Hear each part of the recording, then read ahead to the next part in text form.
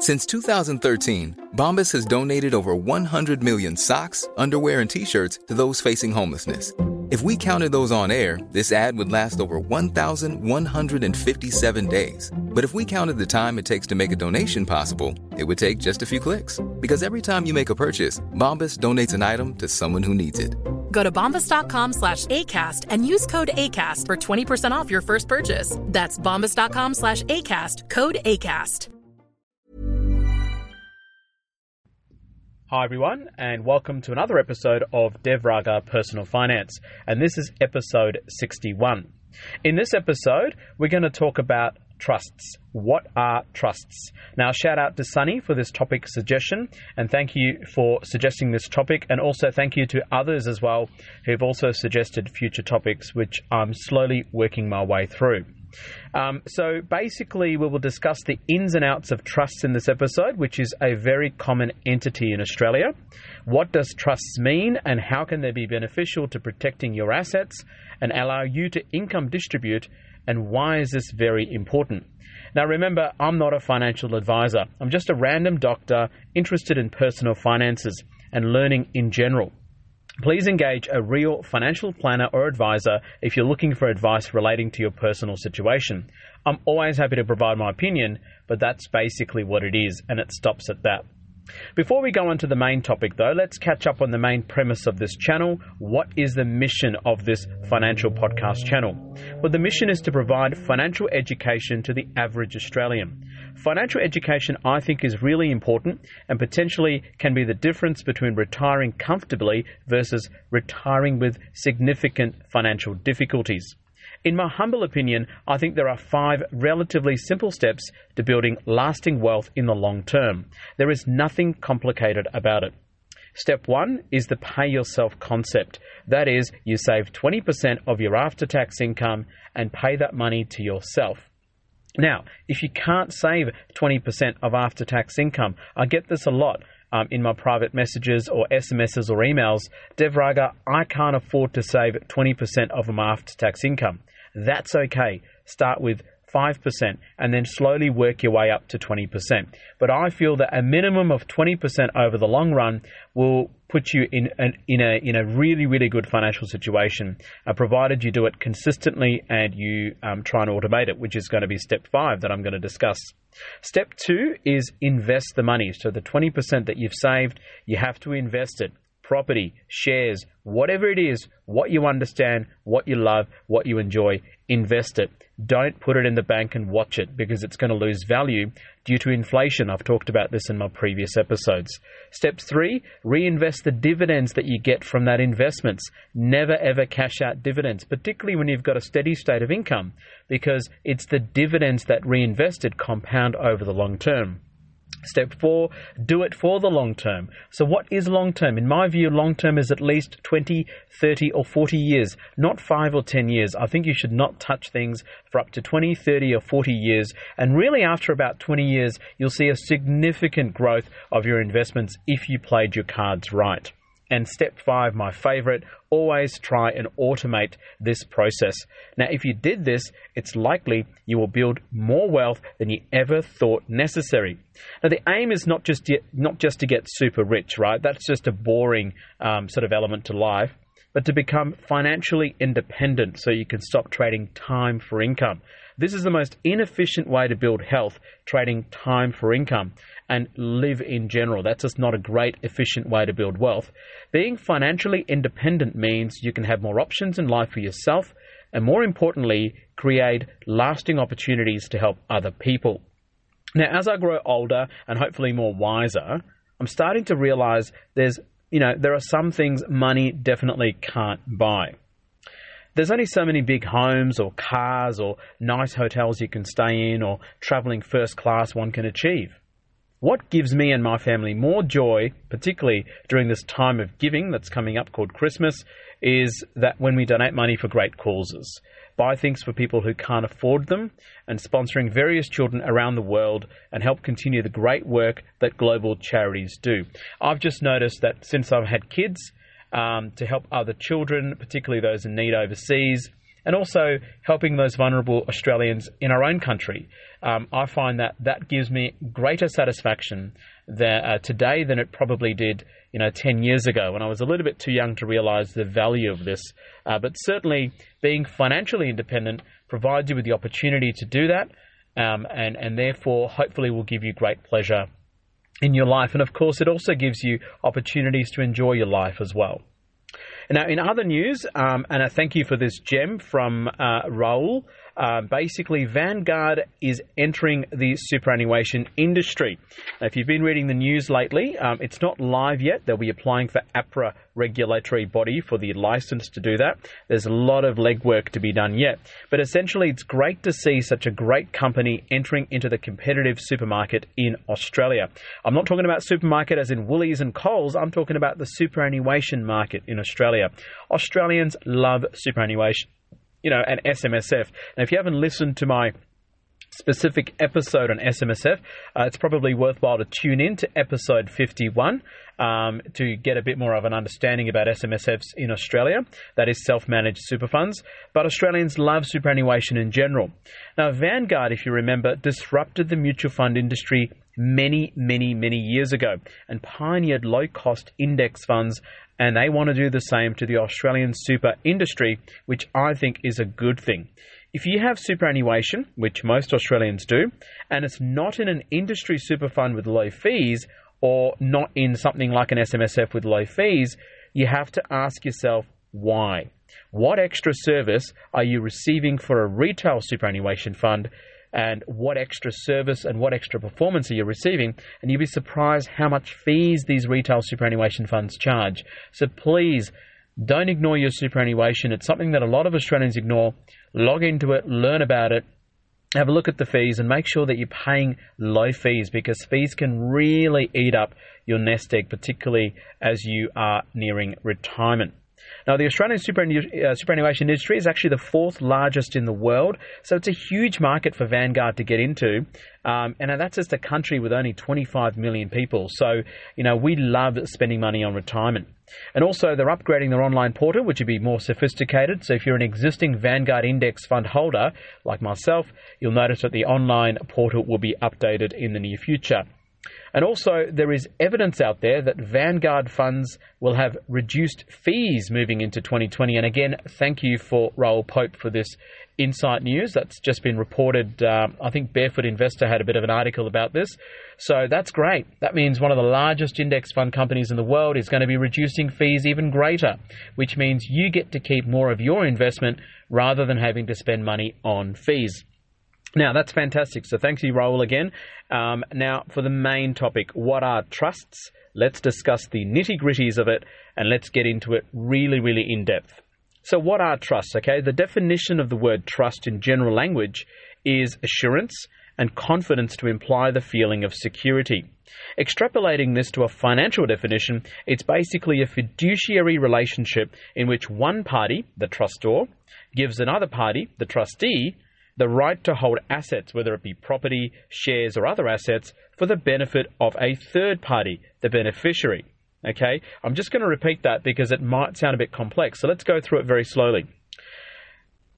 The financial definition of a trust is basically a fiduciary relationship in which one party, the trustor, gives another party, the trustee, the right to hold assets, property, shares, or other assets, for the benefit of a third party, the beneficiary. Okay, so why are trusts important? It's fundamental in planning of a business, an investment, or family financial affairs. Now, you may be dealing with a trust without even knowing about it. And here are some examples where you may actually be dealing with existing trusts and you may not be realizing. Number one, mutual funds often have a trust structure. Superannuation, these are trust structures in Australia, and everyone in Australia has superannuation if you're employed. Okay. Property trust and cash management trusts. You might be buying property trust or property units in a trust fund. Testamentary trusts, which are created when someone dies. I've talked about this in my wills episode back in the early days. Real estate agents have a trust account where they can manage cash bond deposits when you buy a home, when you pay a deposit, or when you pay bond to rent a property. The real estate agent has a trust account for that. Lawyers often have trust accounts when you pay fees before being released to the actual law firm. Okay? So in this episode, we'll look at the following. We'll understand the nature of a trust from a financial perspective, the people involved, the settlor or the trustor, the trustee and the beneficiary or the beneficiaries. There can be more than one. We'll look at the accounting and tax implications of trusts. Now, I'm not an accountant, so for detailed questions, I suggest you consult your accountant. We'll go through some of the basics, and we'll look at some of the advantages and pitfalls of a trust as well. So, what is a trust in detail? One of the many misconceptions, and one of the many common misconceptions, is that a trust is a legal entity like a company or an individual. It is not. A trust is not a legal entity. A trust is essentially a relationship where person A holds property or assets for the sole benefit of person B. The person B is the beneficiary and person A is the trustee. So, person A is known as the trustee and person B is known as the beneficiary, and the trustee may be the same person who also owns the asset called the settlor or the truster. But this need not be the case, and we'll go into that in a little bit more detail later on in this episode. So this relationship between the trustee and the beneficiary is enforced by the courts of Australia, and that's what makes it a legal liability. A trust itself is not a legal entity, but the relationship is enforced by the courts of Australia, and that's what makes it a legal liability. So, who can the trustee be? The trustee can be one person, an individual, or multiple people, or even a company. A company, which is a legal entity, can be a trustee for a trust fund. How many beneficiaries can there be? Again, it can be an individual, it can be one person, or it can be multiple beneficiaries.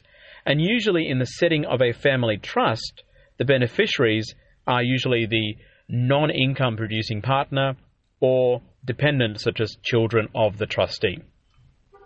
Can the trustee also be a beneficiary? Now, generally speaking, no. The trustee can't generally be the beneficiary. I mean, what's the point, right?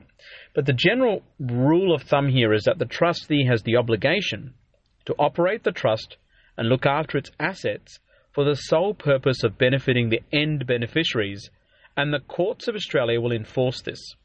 So a trustee can't basically operate or misbehave with the assets and, not do it for the sole purpose of benefiting the beneficiaries, okay? So this concept of the sole purpose of benefiting the beneficiaries is called a fiduciary duty. The fiduciary duty lies with the trustee to use the assets for the sole purpose of benefiting the beneficiaries. It's a really important concept that I need you to understand. So, a trust is created. It's not something that you take lightly, and if you're the trustee, you have a fair bit of power, but you can't abuse that power. The laws are very strict on this.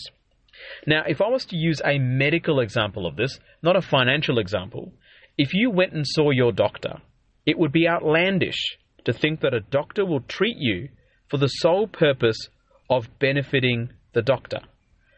That is illegal. I know some of you conspiracy theories out there are probably thinking, no, that's not actually true. The doctor can do whatever they like, etc. That is actually illegal. The doctor cannot do things to the patient for their own benefit. That is, for the doctor's benefit and not the patient's benefit. Okay? The doctor does get paid a reward, usually in the form of monetary gains, like money, or you pay a fees and you access that service and the expertise of the doctor. But they still have the right thing. They still have to do the right thing by the patient. The patient's right trumps everything else. That's kind of the medical analogy of a trustee and beneficiary relationship. This somewhat of a legal duty of care by the doctor to do the right thing by the patient, and that legal duty of care, if there's any irregularities and the doctor gets into serious trouble, we have something called the APRA, which is the Australian Health Practitioners Regulatory Authority, who regulate all doctors in Australia and come down with a hammer, absolute hammer, if anything is out of the ordinary.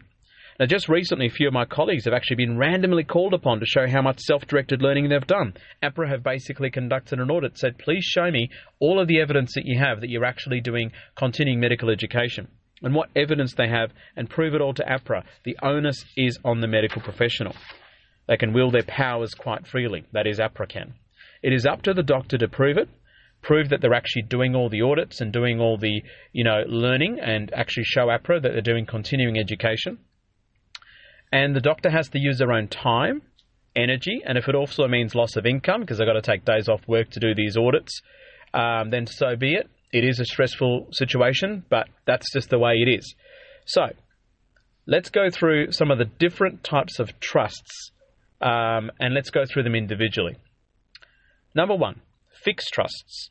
This just means the trustee holds the trust assets for the benefit of the beneficiaries in certain fixed proportions. Each beneficiary automatically is entitled to agreed upon fixed share of capital gains and income from the trust assets. So let's use an example. If you have assets worth $1 million and there is a trust, there are two beneficiaries to the trust. A fixed trust just implies the two beneficiaries receive a predetermined fixed portion of the $1 million worth of assets, whether it be a 50-50 or a 60-40, etc., etc. You can just predetermine that in the trust deed. So that is called a fixed trust. The second type of trust is called a unit trust. Now these types of trusts are actually fixed trusts, but the beneficiaries are identified by units, similar to shares which are issued to shareholders. The beneficiaries then become unit holders. Mutual funds operate this way, and in fact I think Vanguard operates this way. It's designed to benefit its members or unit holders, and you buy more units based on the unit value. That's why Vanguard is so special, because it is a trust structure, and the whole company is designed to benefit its members, its people that are investing in the Vanguard index funds, okay? So that is what makes it very, very unique. So the structure of Vanguard is very, very unique as opposed to any other retail index fund, etc. Discretionary trust. Now this is probably the most common type of trust funds in Australia. So basically it's involved in creating a family trust to protect the assets and income distribution. Okay, this is important in tax planning and protecting the family assets. Basically, the trustee has full discretion in deciding what the beneficiaries receive. That is, whether they receive capital gains, whether they receive income from the trust profits, or they receive both from the family assets. The biggest benefit of this type of trust is that the trustee has greater control and flexibility over where the assets goes. This is a family trust, a discretionary trust, and the trustee has discretion. But wait a minute, isn't this kind of against the virtue of creating the trusts where the trustee must also use the assets for the sole benefit of the beneficiaries? I just said that before. That's exactly what trusts are, but this kind of goes against that, doesn't it? Because a trustee wields a little bit more power. Then how can the trustee wield such high powers? Well, this is the dilemma in creating family trusts. It's quite rare for the courts to enforce trustee behaviours, especially if they're also the parents of beneficiaries. A lot of the families are family trusts where the trustee is the parents, and they're the income producers in all this, and they've accumulated all these assets, and they put the assets in the trusts, and the beneficiaries are the non-income earners, such as their children. So parents, listen up, you have some level of control, and that's why they're called family trusts, are also called discretionary trusts. Number 4, the other type of trust is called a bare trust. Usually only have one trustee and one beneficiary. Now the beneficiary wields the power here and has the right to the income generated by the assets and also the capital gains from those same assets. Now, if you have a sole child, you may want to consider this, but most people just go with a family trust or a discretionary trust. Hybrid trusts are basically a combination of fixed and discretionary trust, where you can decide what happens to income distribution as opposed to capital gains of those assets held within the trusts. So basically hybrid is a combination of discretionary and fixed trusts. The other type of trust is called a testamentary trust. I mentioned earlier in this podcast episode. I've also discussed it extensively and previously in my wills episode, way back in episode 14, which I recorded I just looked up the dates, the 6th of September 2018, which is more than a year ago, which, sounds like a long time back, but it was only last year. So time flies when you're having fun. But these type of trusts, testamentary trusts, only take effect upon the death of a testator will holder. Okay, so basically when the will holder dies, it automatically initiates what's called a testamentary trust. Now basically this can be achieved via a will, where you leave a set of rules or restrictions and instructions on what happens to you after you die and how the assets are dealt with. This is useful if you have children who are not adults or have disabilities and will need help managing their finances. So it's not really useful for adult children, but certainly useful for minors.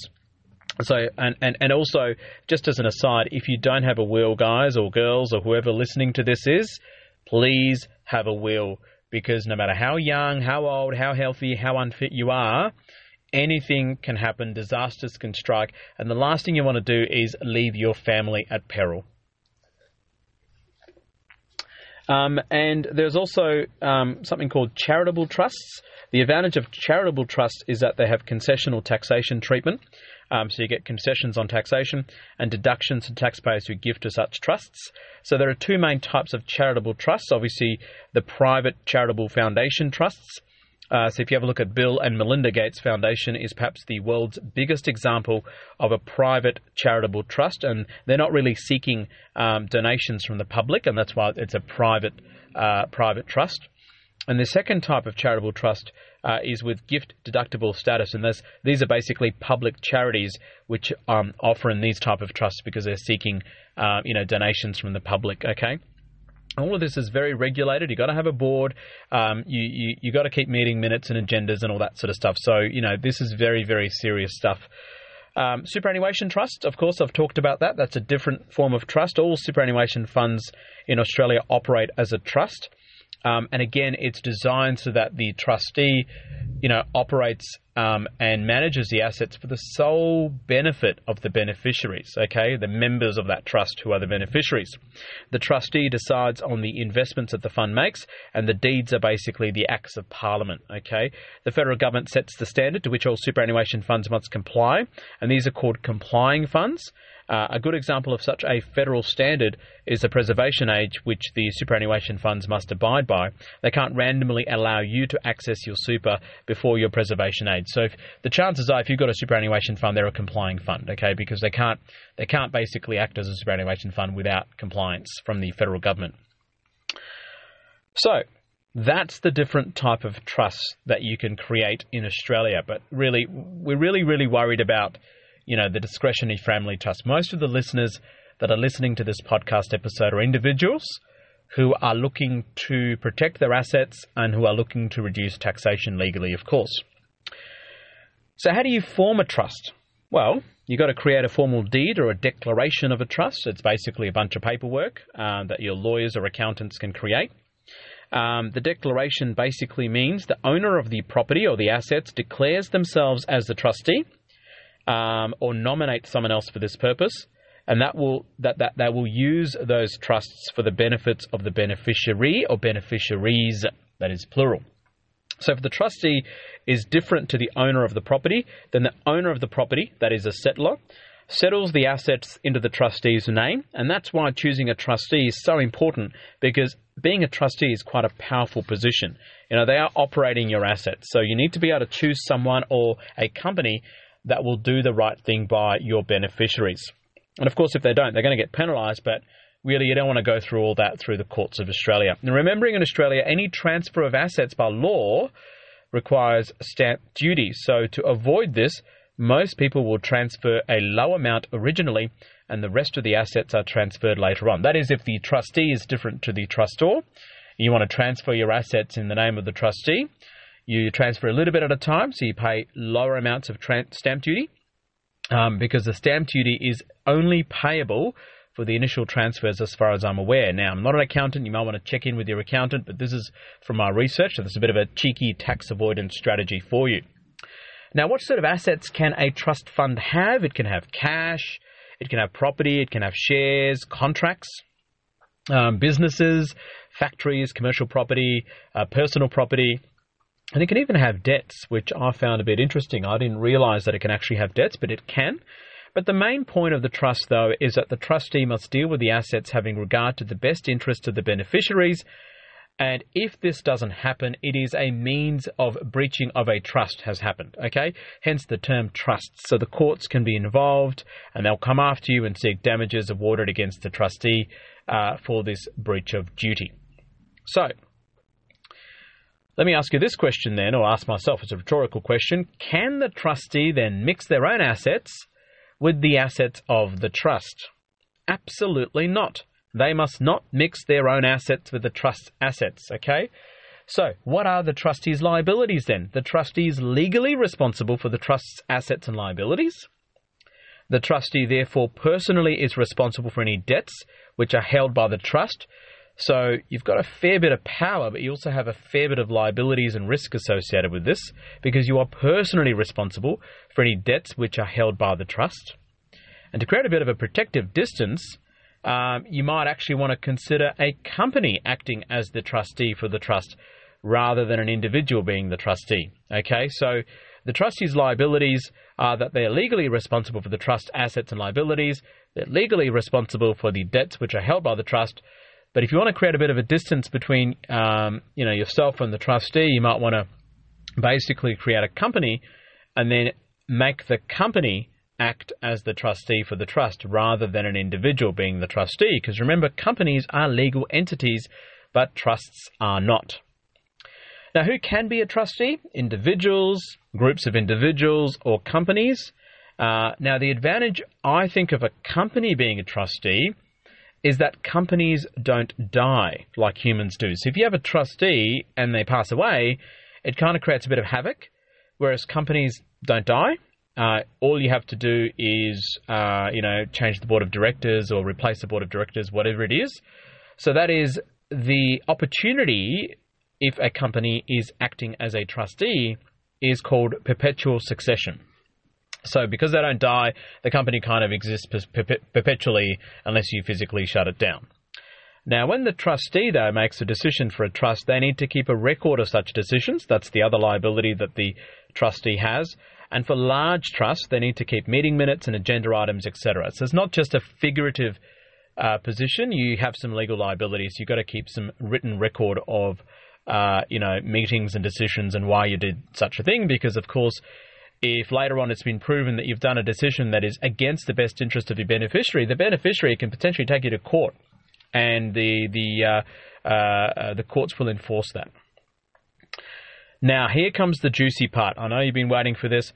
We talked about how a trust can reduce your taxation, but also protect your assets. How is income tax treated then when it comes to trust? So what's the whole benefit of it?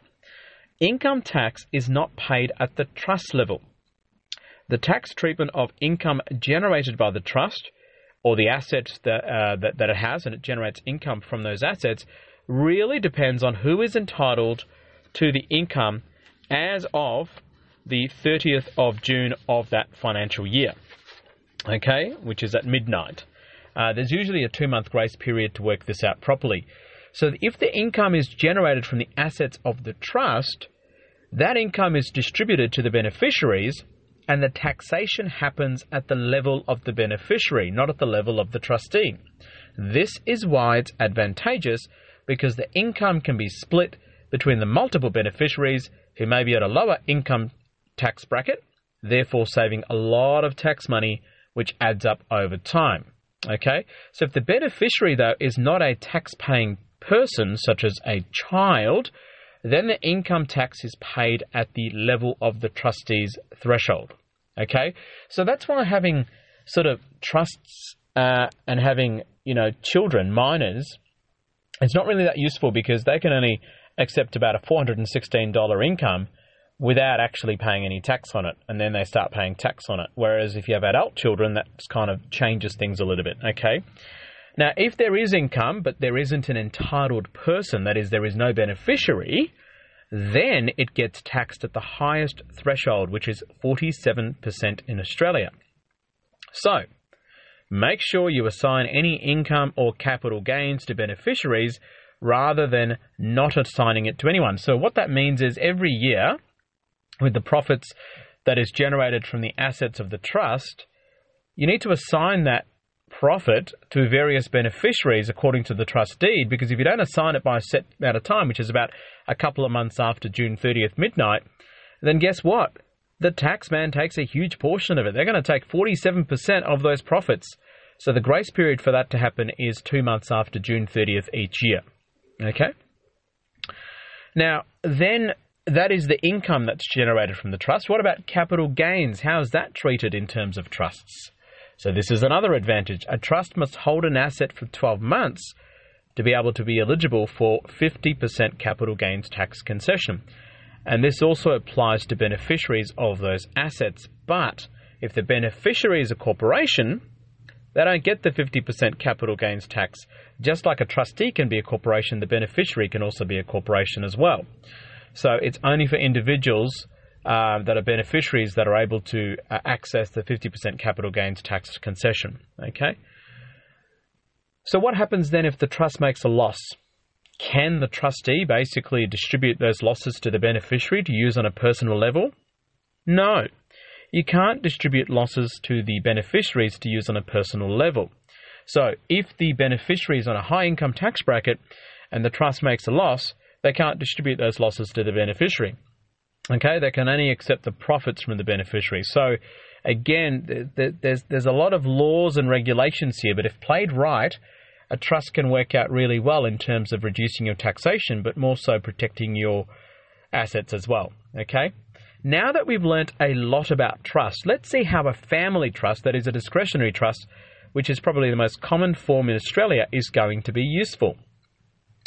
Let's use an example for this. We'll consider a couple of main advantages for creating a trust, that is income splitting and asset protection. So let's talk about income splitting first. So I'm going to use an example to see how a discretionary trust may be beneficial for you in terms of income splitting and income distribution. Let's assume a family of 4, 2 adults, 1 high income earning adult and 1 no income earning adult, and 2 children, both studying full-time at university. So both are adults. Let's make adult 1 to earn $500,000 per year. I'm purposely making this a very high figure to illustrate a point. I know not all Australians earn $500,000 per year, but a lot of people earn that sort of money, and I'm doing it on purpose to highlight a point. Let's make adult 2 as doing non-paid work, so basically housekeeper, homemaker, etc. And let's make child 1 is 18 years old, studying at university, and child 2 is 20 years old, studying at university. Both not working, okay, or doing paid work. The trustee is going to be adult 1, the one that's earning $500,000 per year. And the beneficiaries may be adult 2 and the 2 children, or just maybe the 2 children, but I've just included adult 2 in this as well. Let's assume the trust holds investment properties and assets which earn a further $200,000 in income. Okay, that's profit. So the trust has investment properties and assets and share portfolios, whatever it is, and on top of the $500,000 that adult 1 earns, the trust earns another $200,000 per year in income. Now, in a normal situation, the total income will be $500,000 if you didn't have a trust, $500,000 plus $200,000 in investment income because you don't have a trust. So your total income becomes $700,000 per year, which makes for a very hard tax bracket for the extra $200,000 earned in investment income. That is 47% of the $200,000 investment income goes straight to the taxman, which is around $94,000. Now, if you're earning $700,000, what's an extra $94,000, right? Well, now let's look at how this might work if you have a family trust. The $200,000 investment income can be distributed to the 3 beneficiaries because remember, the family trust is created such that the investment properties and the assets are held within that trust. Therefore, the $200,000 in profits or the income generated by that trust or the assets that are in the trust can be distributed to the 3 beneficiaries, the 1 adult and the 2 adult children. That means you can distribute $66,000 roughly per person. Remember, the 3 people don't earn any other income and are already paying 0 tax. This means they only have to pay the tax on the $66,000 income each, which equates to only $11,000 per person. That is a tax in total of $33,000 for the same total $200,000 that's distributed over 3 people, rather than if you didn't have a trust, you have to end up paying $94,000 for the same $200,000 which we discussed before. Does that make sense? So basically, you're taking the $200,000, which is a profit at the trust level, at the trustee level, and then you split that income into 3 over the 3 adults, and each adult earns $66,000 roughly, and each adult now has to pay tax on that $66,000 rather than the entire taxation happening at the level of $200,000. Now, the individual that earns $500,000 still pays marginal tax rates of 47%, but I'm talking about the extra $200,000 that are earned by the investment properties and the shares or whatever it is that the trust holds. Okay? So therefore, rather than paying $94,000 in extra taxes, you now only pay $33,000 for the same extra $200,000 earned, and therefore that is a tax saving of $61,000. That is how trusts work, and that is how a family trust can really save you in taxation. Okay, it's a very powerful concept. Now here's another example of a benefit. Okay, we talked a little bit about income splitting, but here's another example. Suppose the $200,000 is income split to the 3 beneficiaries, but a portion of that $200,000 before that income is split is actually lent back to the trustee for further investment purposes, and then the trust then charges the trustee an interest. Okay? Let's say, based on the current interest rate, they're going to charge 7% per annum interest, which is the market rate, etc. And let's say the trust lent $50,000 to the trustee. Okay, so out of the $200,000, $50,000 is lent back to the trustee, and $150,000 is income distributed over the 3 adult beneficiaries. Now, the interest paid by the trustee, because now the trustee takes that income and invests it, becomes tax deductible. Of course, they're going to be investing into their own personal name because the money is borrowed for an investment purpose. So the interest earned by the trust is then further distributed to the 3 beneficiaries that are already on the low income tax bracket. Hopefully that makes sense. So basically, you've taken $200,000, you've lent $50,000 back to the trust, that gets invested, the profits from that get income distributed back to the pool of $200,000, and then that gets income distributed again with the 3 adult beneficiaries. So you can see that the interest that you pay on the money that you lend, I hope I'm not too confusing, but you probably need to watch a YouTube video to get a visual representation of this. The interest that is charged by the trust to basically lend that money is tax deductible, but the interest or the dividends that's earned is income distributable. So therefore, that's further tax deductions, and that's further income distribution and further taxation saving. Hopefully, I've explained it to the best of my ability. Hopefully, that hasn't confused many people. Now, the second advantage of a trust, or the third advantage, is basically asset protection strategy of family trust, right? This is why those billionaires and millionaires have trust funds, because they want to protect their assets, right? Let's use the same example above. Suppose the high-earning adult who earns $500,000 has a business, but is now having troubles with his personal businesses, okay? There are creditors looking to get their money back from that adult, say $500,000. So the business has gone bust or something's happening and they want to get their $500,000 back. This is the liability adult 1 has. Remember, adult 1 is also the trustee for the assets owned in the family trust. Okay? So, the trustee owns no assets in their own personal name. The assets are actually owned by the family trust. But they are a trustee for the family trust, which holds the family's assets. Let's say the family's assets are about, $2 million, okay? That's shares, properties, etc.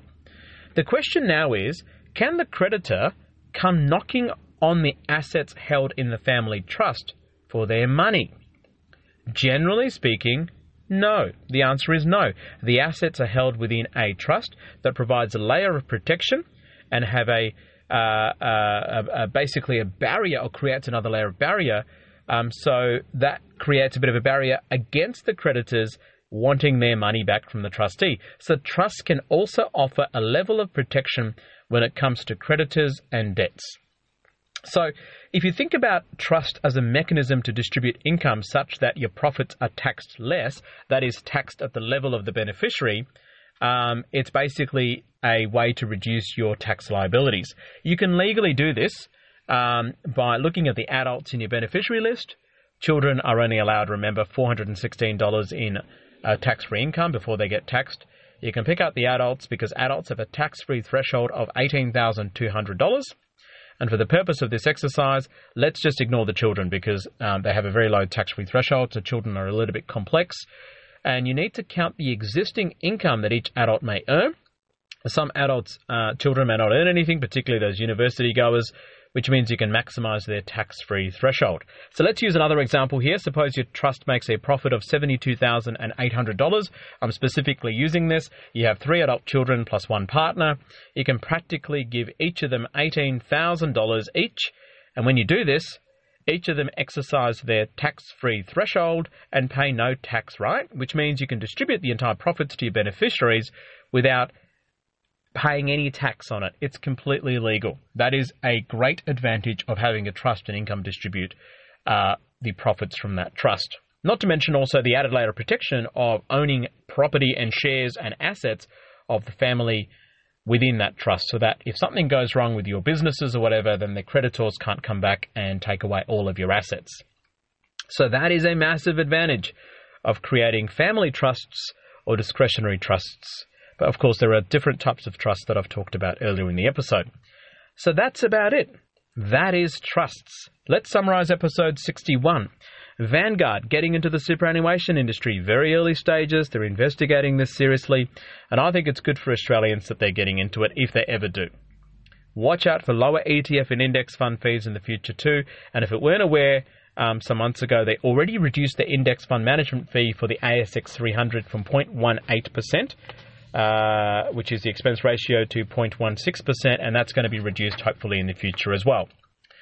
We discussed specifically about trusts. What are they? The various types of trust, how to form a trust, what is a trustor, a settlor, a trustee, and a beneficiary, and who can be a trustee and who can be a beneficiary. And we specifically discussed how income tax is dealt with when compared to capital gains for the assets within that trust. And we also discussed about what happens if the income is not presently entitled and what happens if the income is benefited to a child, which basically goes back to the trustee's tax bracket. We talked about income splitting and asset protection, how it helps in terms of creating trusts for these two major advantages.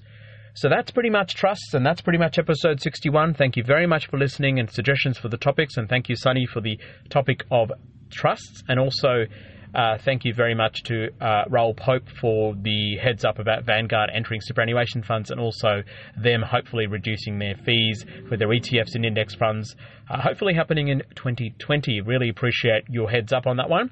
Now remember, I'm not a financial advisor. So if you want real financial advice, speak to your lawyer, financial advisor, planner or accountant, or a team of people that you may have. Until next time, learn about finances. Remember, pay yourself first. 20% after-tax income, that is your money. Invest it, reinvest dividends, do it over 20, 30, 40 years and make sure you automate it. And maybe you're in the process of creating a trust. And I hope this episode has helped. Until next time, this is Dev Raga, Personal Finance, episode 61. Stay safe. Planning for your next trip? Elevate your travel style with Quince. Quince has all the jet-setting essentials you'll want for your next getaway, like European linen, premium luggage options, buttery soft Italian leather bags, and so much more. And is all priced at 50 to 80% less than similar brands. Plus, Quince only works with factories that use safe and ethical manufacturing practices. Pack your bags with high-quality essentials you'll be wearing for vacations to come with Quince. Go to quince.com/pack for free shipping and 365-day returns. Mom deserves the best, and there's no better place to shop for Mother's Day than Whole Foods Market. They're your destination for unbeatable savings, from premium gifts to show-stopping flowers and irresistible desserts. Start by saving 33% with Prime on all body care and candles. Then get a 15-stem bunch of tulips for just $9.99 each with Prime. Round out Mom's menu with festive rosé, irresistible berry chantilly cake, and more special treats. Come celebrate Mother's Day at Whole Foods Market.